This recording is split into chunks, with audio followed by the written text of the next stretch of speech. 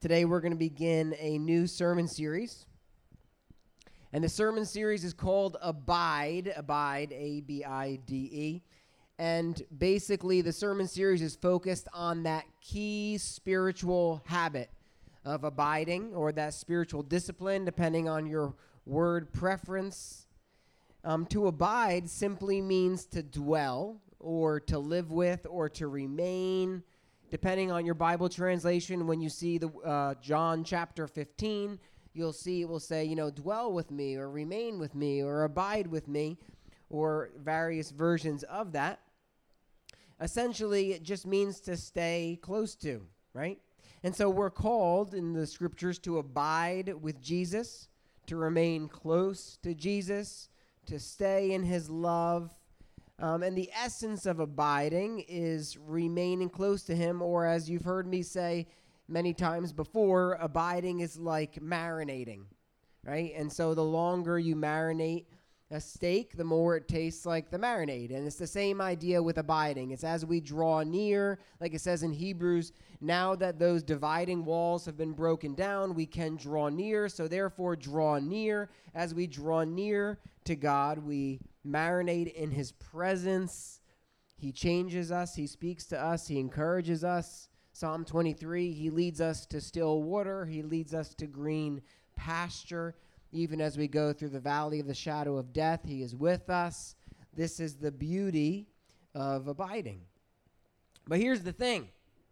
We cannot begin a conversation about abiding, or any spiritual discipline or habit, for that matter, until we talk about identity. Because the spiritual disciplines or the spiritual habits, without an understanding of identity, and when I say identity, I'm using that very generally. Who is God? Who am I? Who are we as his covenant family, also called the church? Why are we here? Until we understand those core identity concepts, spiritual disciplines are just a religious checklist. And I'm sure that for most of you, if not all of us, at some point in time, you looked at the spiritual disciplines, prayer, reading the word, fasting, and you thought, ain't nobody got time for that. I got me the bronchitis. I don't have time for this, all right? How many of you have heard that? Maybe not the bronchitis part, but how many of you have thought that at some point in time? You say, I'm busy, I'm really preoccupied, we got a lot of stuff to do, and this just feels like more religious work.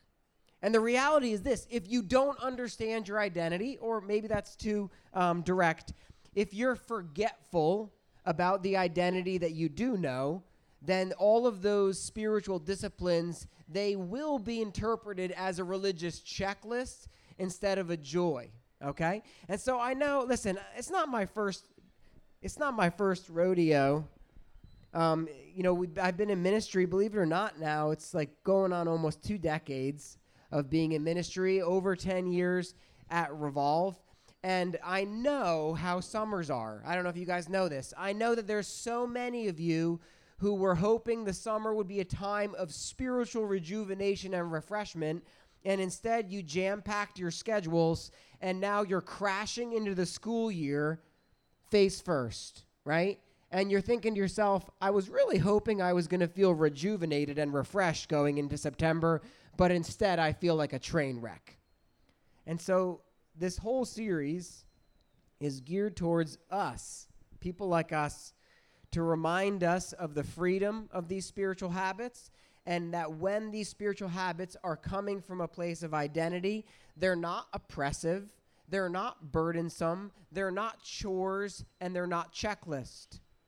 And so I'm specifically talking to those of you who have always struggled with the spiritual disciplines. You've always struggled with consistency in the word, consistency in prayer when someone else is enforcing you to do it, consistency in those spiritual habits. If that's you, I'm talking to you as my primary target, okay? Because what I want you to realize is that the main reason I believe that you struggle with that is because of a weak understanding of identity. A weak understanding of identity. You see, identity always leads to activity. Identity and activity are like two sides of the same coin. It's two parts of being a disciple. So hear me. If I have a rich understanding of who I am in God and who I am in Christ, who God is, but then I never act on it, we would call that hypocrisy, or maybe even false faith. Maybe your understanding has never dropped from your head to your heart, okay? And if you never actually have this bridge between identity, understanding who God is, who I am, and then the implications of activity, then that alone can lead to dead orthodoxy. And that's where Christianity just kind of lives in theory, and it never actually changes who you are. And a good example of this are all of our Ivy League divinity schools, right?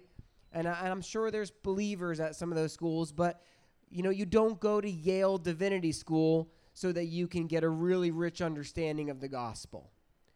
And so the point is that's just the ivory tower academic Christianity. It also lives in some forms of what we would call fundamentalism without the fun, just inactive, dead fundamentalism.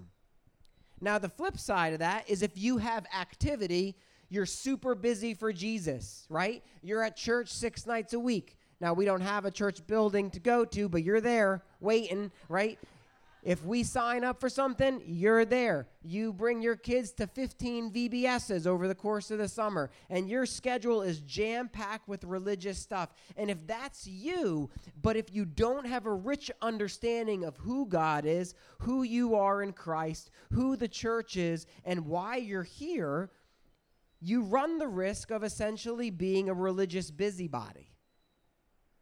And what I mean by that is that you can run the risk of going through ritual and empty religion, and you might wind up being busy, but aimless, empty, and even void.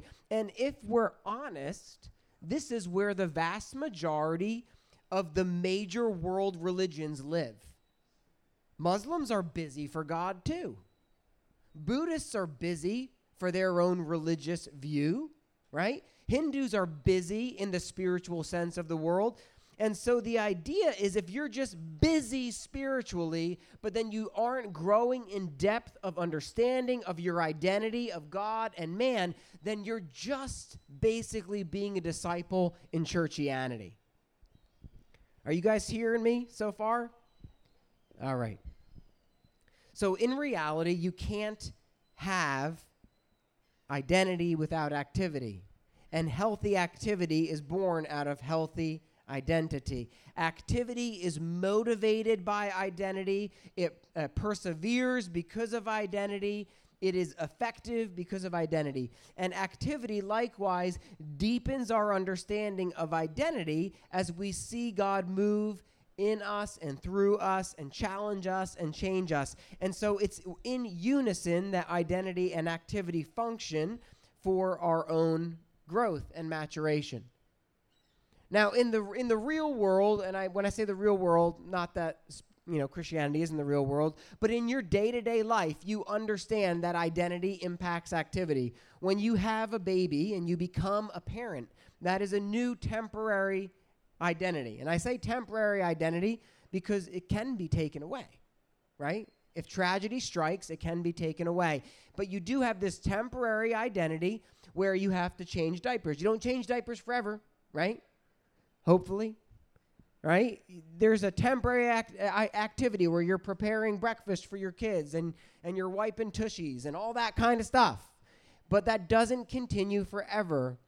So this temporary identity of being a new mom, a new dad, leads to temporary activities that are different for different identities and roles and responsibilities that you'll face over the course of your life. When we become a follower of Jesus, we become a new creation. God gives us these core new identities, unlike the identities you have as a husband, as a wife, as a parent. Those identities can all be stripped away. But unlike those identities, the identities you receive in Christ are eternal. You become a child of God, can't be taken away.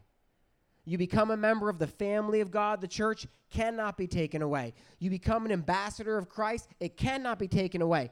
You could be like a prodigal child, and you can be a deadbeat member of the family and a bad ambassador, but the identities cannot be stripped away, because if anyone is in Christ, he is a new creation. And so those identities are part of you. And so this whole thing that I want you to wrestle with today is the fact that as a new creation with new identities, God gives me these activities to do. And so before we start this series on abiding as a core habit or a core discipline for spiritual vitality, we want to look at some of those core identities: child, family, ambassador, in the scriptures, so that we can have a richer understanding. And my hope is that by the end of today, we understand a little bit more why abiding is so crucial. And so we're going to look to Jesus for wisdom and those three identities. And the first identity is this beloved child. That's the first identity, beloved child. Now we see this come into play in Mark chapter 1, verses 9 to 13. And I'm not going to read all these scriptures today. I'm going to kind of summarize them for the sake of time. But in Mark chapter 1, verses 9 to 13, what happens is that Jesus goes to be baptized by John the Baptist to fulfill all righteousness, and the Spirit descends like a dove, and a voice booms from the heaven, and the voice says, "You are my beloved Son, in whom I am well pleased." That's what happens at that baptism. You are my beloved Son. Jesus is anointed for this role of the Christ, of the Messiah, and this voice speaks over him. And then if you look at Matthew 4 and Luke 4, which are parallel passages in what we call the synoptic gospels, that's Matthew, Mark, and Luke. If you look at those parallel passages, you see that Jesus is driven into the wilderness, or literally the quiet place. He's driven into the quiet place by the Holy Spirit. And immediately it says that the enemy, Satan, attacks him and tempts him. And if you look at how Satan attacks him, you know how it is. It's with satanic lightning bolts, right? And like a sword, and he's got like, someone tries to possess him, and he's got to, no, none of that stuff. None of that Hollywood stuff. This is what Satan does. He says, if you actually are the Son of God, then... That's how he begins his attacks. And so in other words, what did Jesus just hear? You're my beloved Son. And what does Satan do immediately? If you actually are the Son of God, who's apparently beloved, then speak to that stone and have it turn into bread. And so immediately what happens is the enemy attacks the identity of Christ. You see, it's not Hollywood spiritual warfare. It is real world biblical spiritual warfare to the root, right? He wants to get to the root. If I can destroy this key identity, I can undermine the entire process that will lead ultimately to the cross. And so he wants to attack that identity of the beloved Son. He wants to cause Jesus to doubt, but Jesus doesn't doubt. Praise the Lord.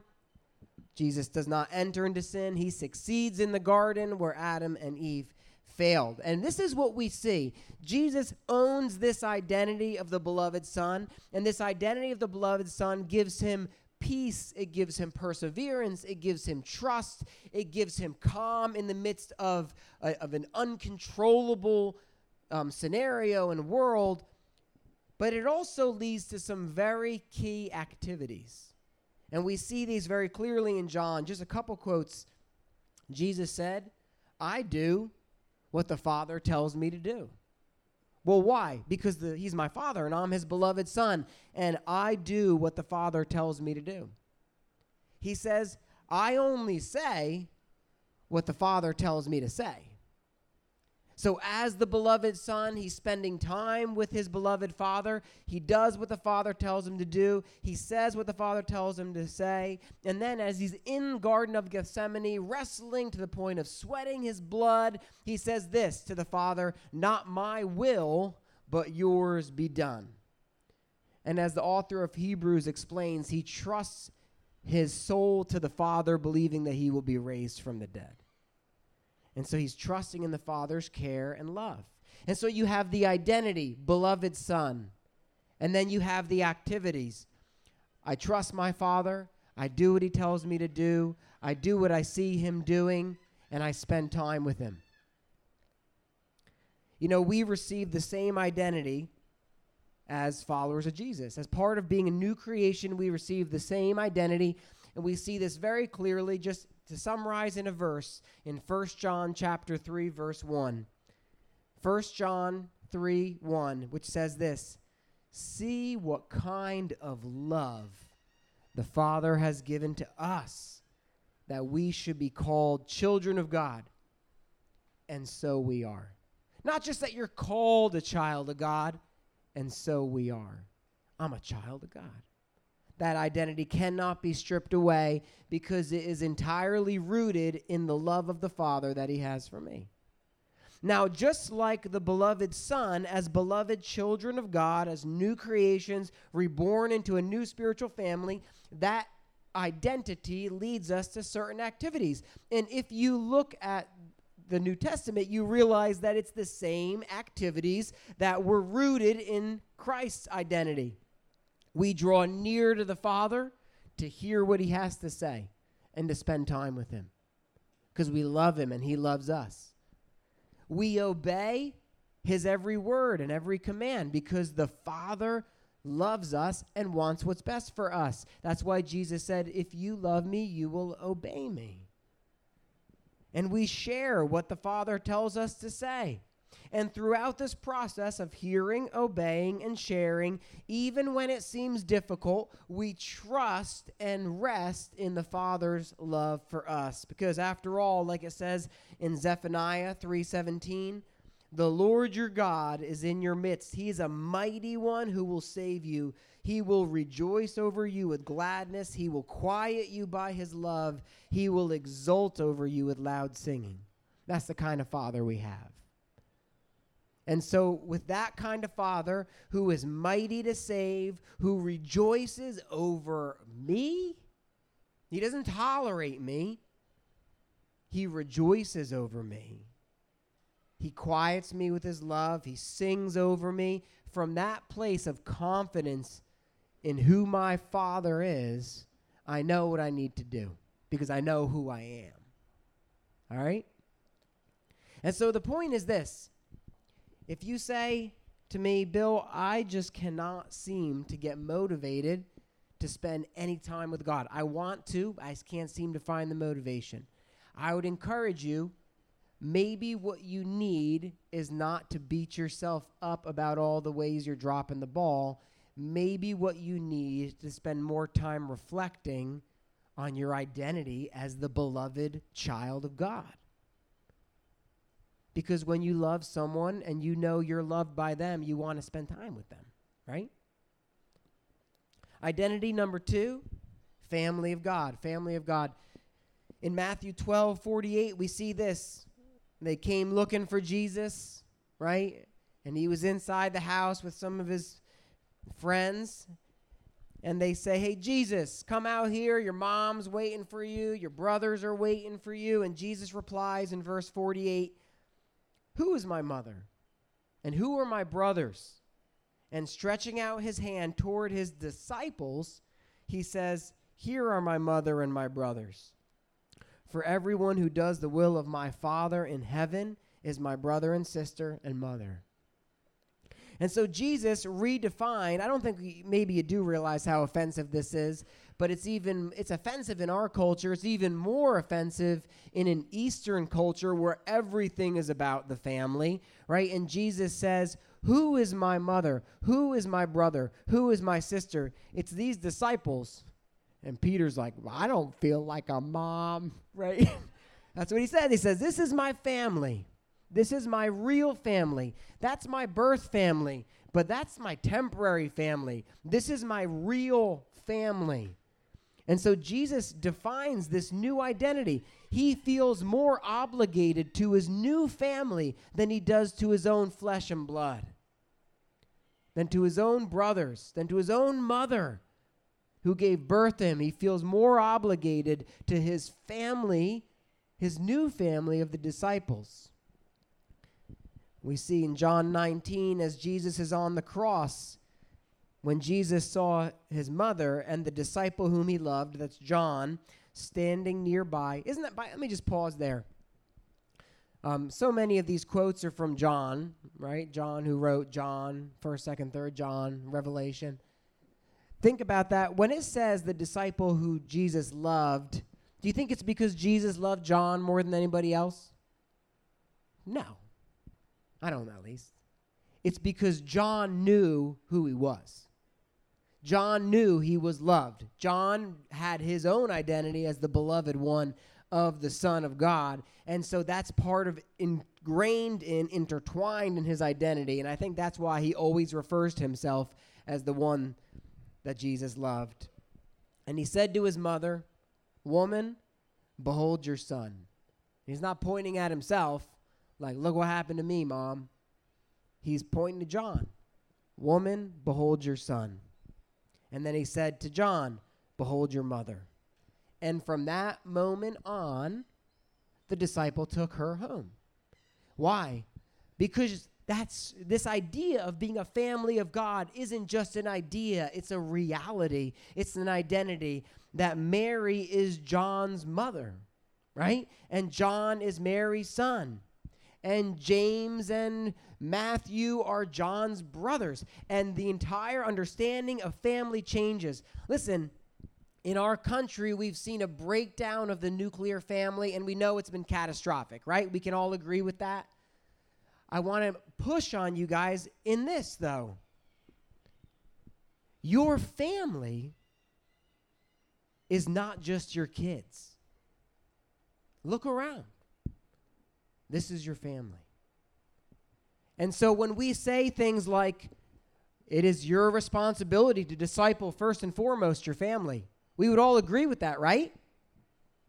Behold your family. It's not just your own flesh and blood born to you. Behold your family. Who's responsible to disciple your family? Behold.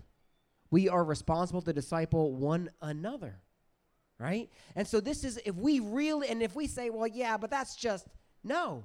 Either this is true or it's not true. And if we don't think it's true, you know what we won't do? I won't actually love Mark. And I won't actually encourage him. And I won't actually encourage someone when they're sad. And I won't actually pray for them because I got my life and my family and my thing. I can tell you right now, if that's your perspective, you don't really believe this is your family. Does that cut a little bit? It should. Because my point is this. We say we know these identities, but do we really believe them? Or do we just know them up here? The identity is family of God, covenantal family, the people of God, the called out ones.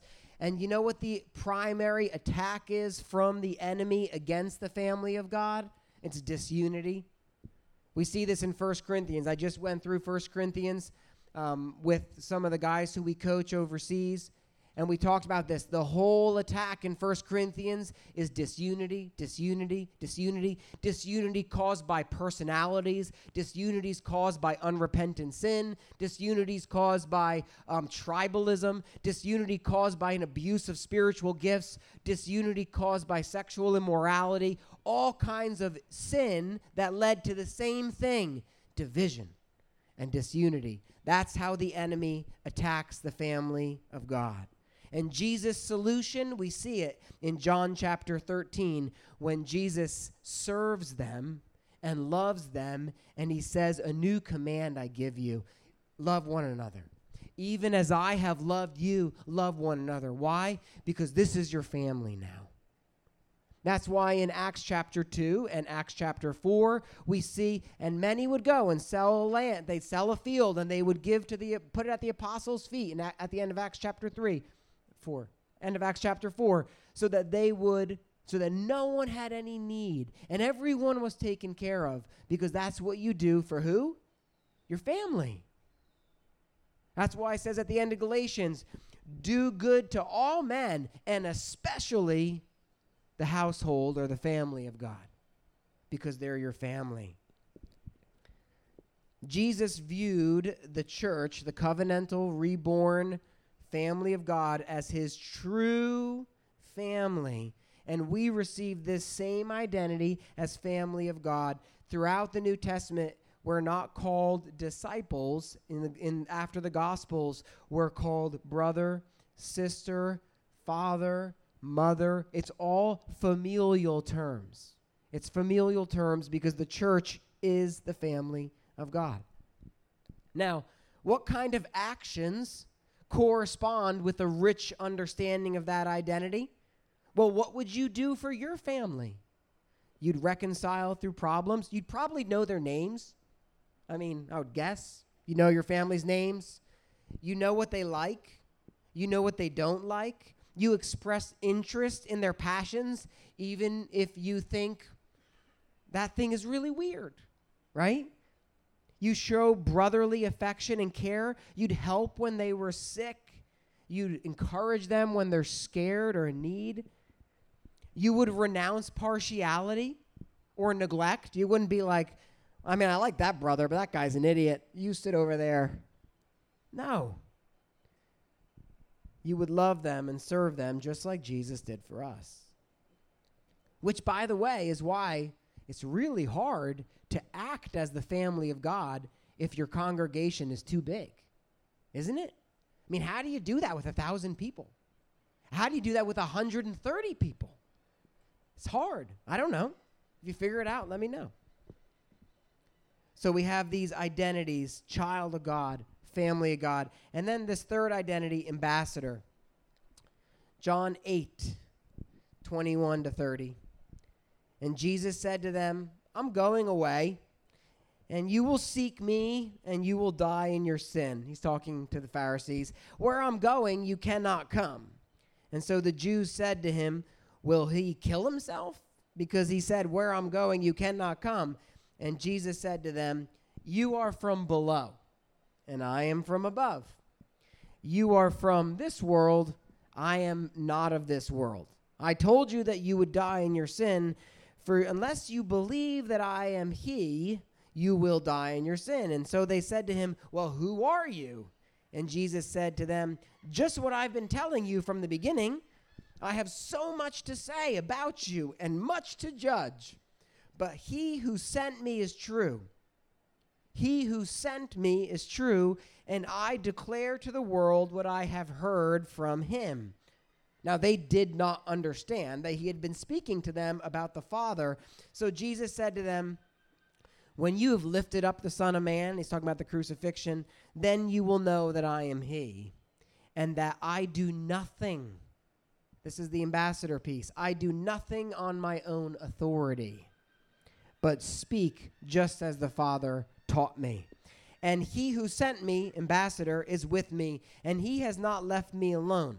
For I always do the things that are pleasing to him. And as he was saying these things, many believed in him. Identity. The identity here is ambassador.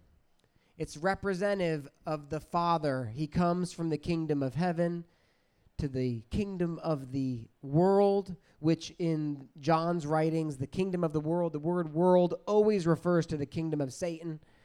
And so from the kingdom of God, he comes to the kingdom of Satan as an ambassador representing this heavenly kingdom in an evil empire.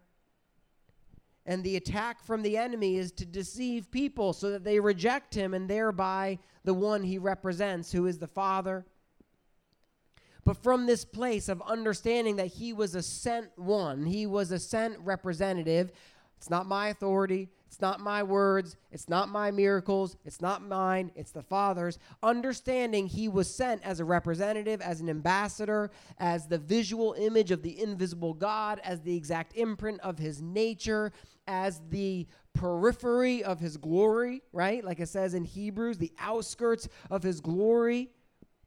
Jesus understood that identity, and then that led to certain activities. He proclaimed the good news of the Father's kingdom to the enemy kingdom, as an ambassador does.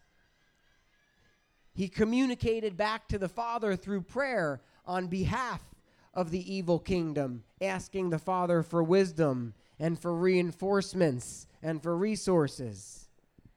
He healed the sick. He helped the hurting. He freed the captive. He died on a cross, becoming sin so that they might become righteousness. And guess what? 2 Corinthians 5, 11 to 21, Matthew 28, 16 to 20, John 20, 21, as the Father has sent me. How did the Father send him? As an ambassador, as a representative. As the Father sent me, so I send you. And so these same identities that Jesus has, beloved child, family member of God, ambassador, these same identities are shared by us because he is our spiritual father, the second Adam, Romans 5, starting a new creation, a spiritual creation, and our identity, our DNA, is the same as our spiritual head. And so our actions correspond with our identity. We proclaim the good news because 2 Corinthians says that we are ambassadors of Christ. We demonstrate Christ's love and power in action, in word, and deed. Freely we have received, freely we pass on to others. Why? Because I know who I am. I know who I am. I know why I'm here. Why do we love one another? Because I know who I am. I know who Zach is. I know he's my brother. Because we know who we are, it tells us what to do. Why can I trust God? Because I know who I am. I'm the beloved child of God, and he's not going to leave me or forsake me, so I don't have to worry about this. Even if I die, I don't have to worry about this. What's the worst that can happen? I die? Okay. That's the worst that can happen. Then I'm going to go be with him forever. And so we have unshakable, irrefutable, irrevocable identities that mold everything about us. When we know who we are, then we know what to do and we know why we do it. But when we don't know what to do, it's because we're being forgetful of who we are. It doesn't mean you're stupid or ignorant. We're just forgetful, right? I mean, we're forgetful. David makes fun of me all the time. I'm so forgetful. I think it's because I'm an external processor, so it's like unless I'm talking, I don't actually know what's going on. You know what I mean? And then as soon as I'm done talking, I'm like, what happened? What happened? What did I say? And David's like, this is what you just said. And I'm like, that was good. That was good. It's like my brain only works when I'm talking. See, when we get paralyzed into inactivity, when we get paralyzed by fear, when we struggle with feeling insecure, when we get paralysis, and we just feel sidelined by a lack of perseverance or sin, it's often because we've forgotten who we are. And we see this in 2 Peter, which we're going to do after our Abide series, where he says, if you're not growing in these things, it's because you forgot. You forgot that you were forgiven of your sins. And so we keep coming back to those identities. I'm a child of God. This is my family, and I'm an ambassador of God. And these identities cannot be taken away. And so here we're kind of pulling it all together now, okay, guys? How do we grow in our identities? How do we grow understanding them better? How do I get a better grasp of who I am in Christ, who my Father is, so that I can actually be equipped to live the life that he wants me to do? Well, in a word, it's abiding. It's abiding. And this is what I want you to realize. And if you scan that little QR code that's on your lyric sheet, you can go to the website and see this. If you have your identity and you have your activities, abiding is what bridges them.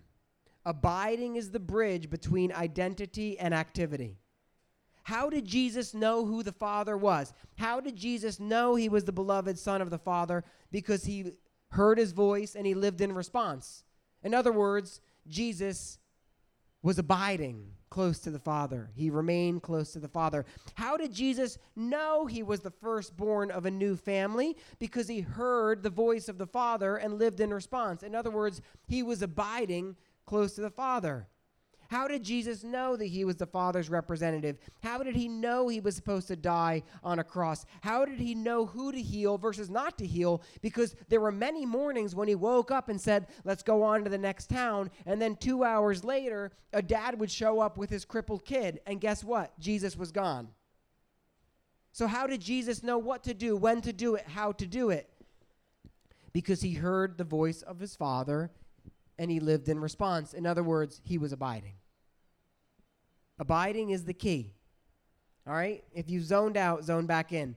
Without abiding in the Word, without dwelling close to the Father by faith and by choice, you will not grow in your understanding of who God is and who you are, who the church is and why you're here.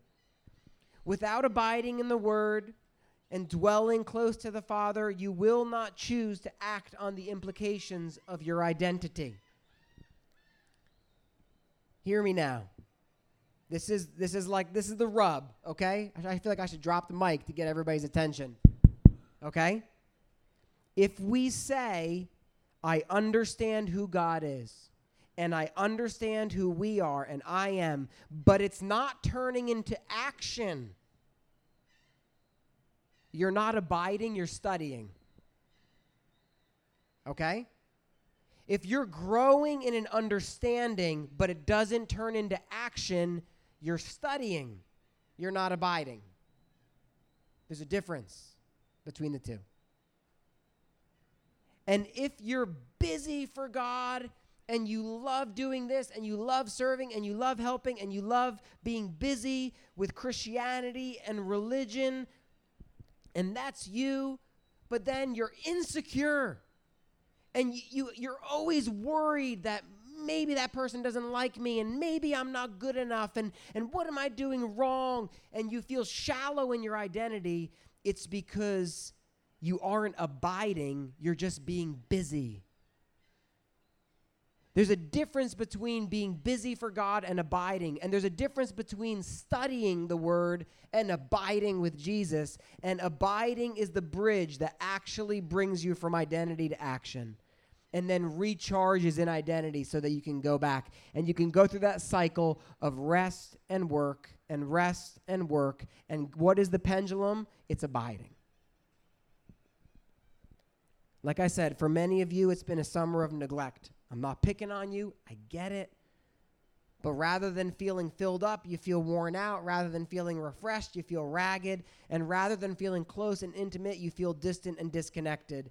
And that's why we want to begin this next season with a series on abiding as we lead up to the transition into Lower Cape May Regional, because we know the enemy is going to attack during this time. And we need to be deeply connected to our identity so that we can be ready for the onslaught. And so I want to challenge you to turn away from the activities that have distracted you and to return to abiding, to get close to Jesus. Because that's where you're going to discover your identity. That's where you're going to be empowered by the Spirit to hear His voice and respond. And so over the next few weeks, this is what we're going to be looking at with this topic of abiding. Next week, we're going to look at all of the excuses and distractions that keep us from abiding. Then we're going to look at how we want to encounter the power of God by adoring His presence. We're going to look at the role that the Word of God plays in abiding. We're going to look at a foundational understanding of fasting so we can find satisfaction in God instead of in food and drink. We're going to look at abiding as surrender, fasting my will so I can consume His. And then on the 25th of September, we're going to finish off with our first Sunday at Lower Cape May Regional as Mallory and David lead us in a prayer service. And so this is my challenge to you. In the coming, whatever that is, 6-7 weeks, we're going to challenge you to dedicate yourself to really committing to get back into or beginning a process of abiding. We're going to challenge you to enter into a practice of journaling. We're going to challenge you to worship the Lord and identify your idols. And we're even going to ask you to commit to a few weeks of fasting. in September, whether that's a Daniel fast, we'll explain that, whether it's a social media fast, whether it's an ice cream fast, I don't really care. That's between you and the Lord, but begin praying about it now that God would help you to know what to do because it's a fast, not a diet, okay? And so you need to seek the Lord for wisdom. But your homework for this week is to prepare your heart, to reflect upon this message and really begin praying through the questions that are on the lyric sheet, asking God to show you, do I really know who God is? Do I really know who I am? Do I really understand this idea of the church? Or is this just like a service I attend because I need a spiritual shot in the arm? But I don't really care about these people. I got what I want. Do I really know why I'm here? I want you to ask God to give you some true introspection on those questions as we prepare for the series. All right, let me pray for us. Father, your word says, apart from me, you can do nothing. Apart from me, you can do nothing. You can't do anything. Help us to see in a merciful way just how desperate we are for you so that we wouldn't operate under the lie that we can do it on our own. Help us to toss aside religious busyness for true, still abiding. And help us toss aside mental athletics for true presence. Help us to grow. You know who we are. You know how we're wired. You know our strengths and our weaknesses, but you want to make us more like Jesus. I pray that we would help one another because where I'm strong, another is weak, and where they're strong, I am weak. So let us learn from one another as we engage in the decision to abide together. We thank you, Lord. We commit this next stretch of weeks to you. In your name, amen.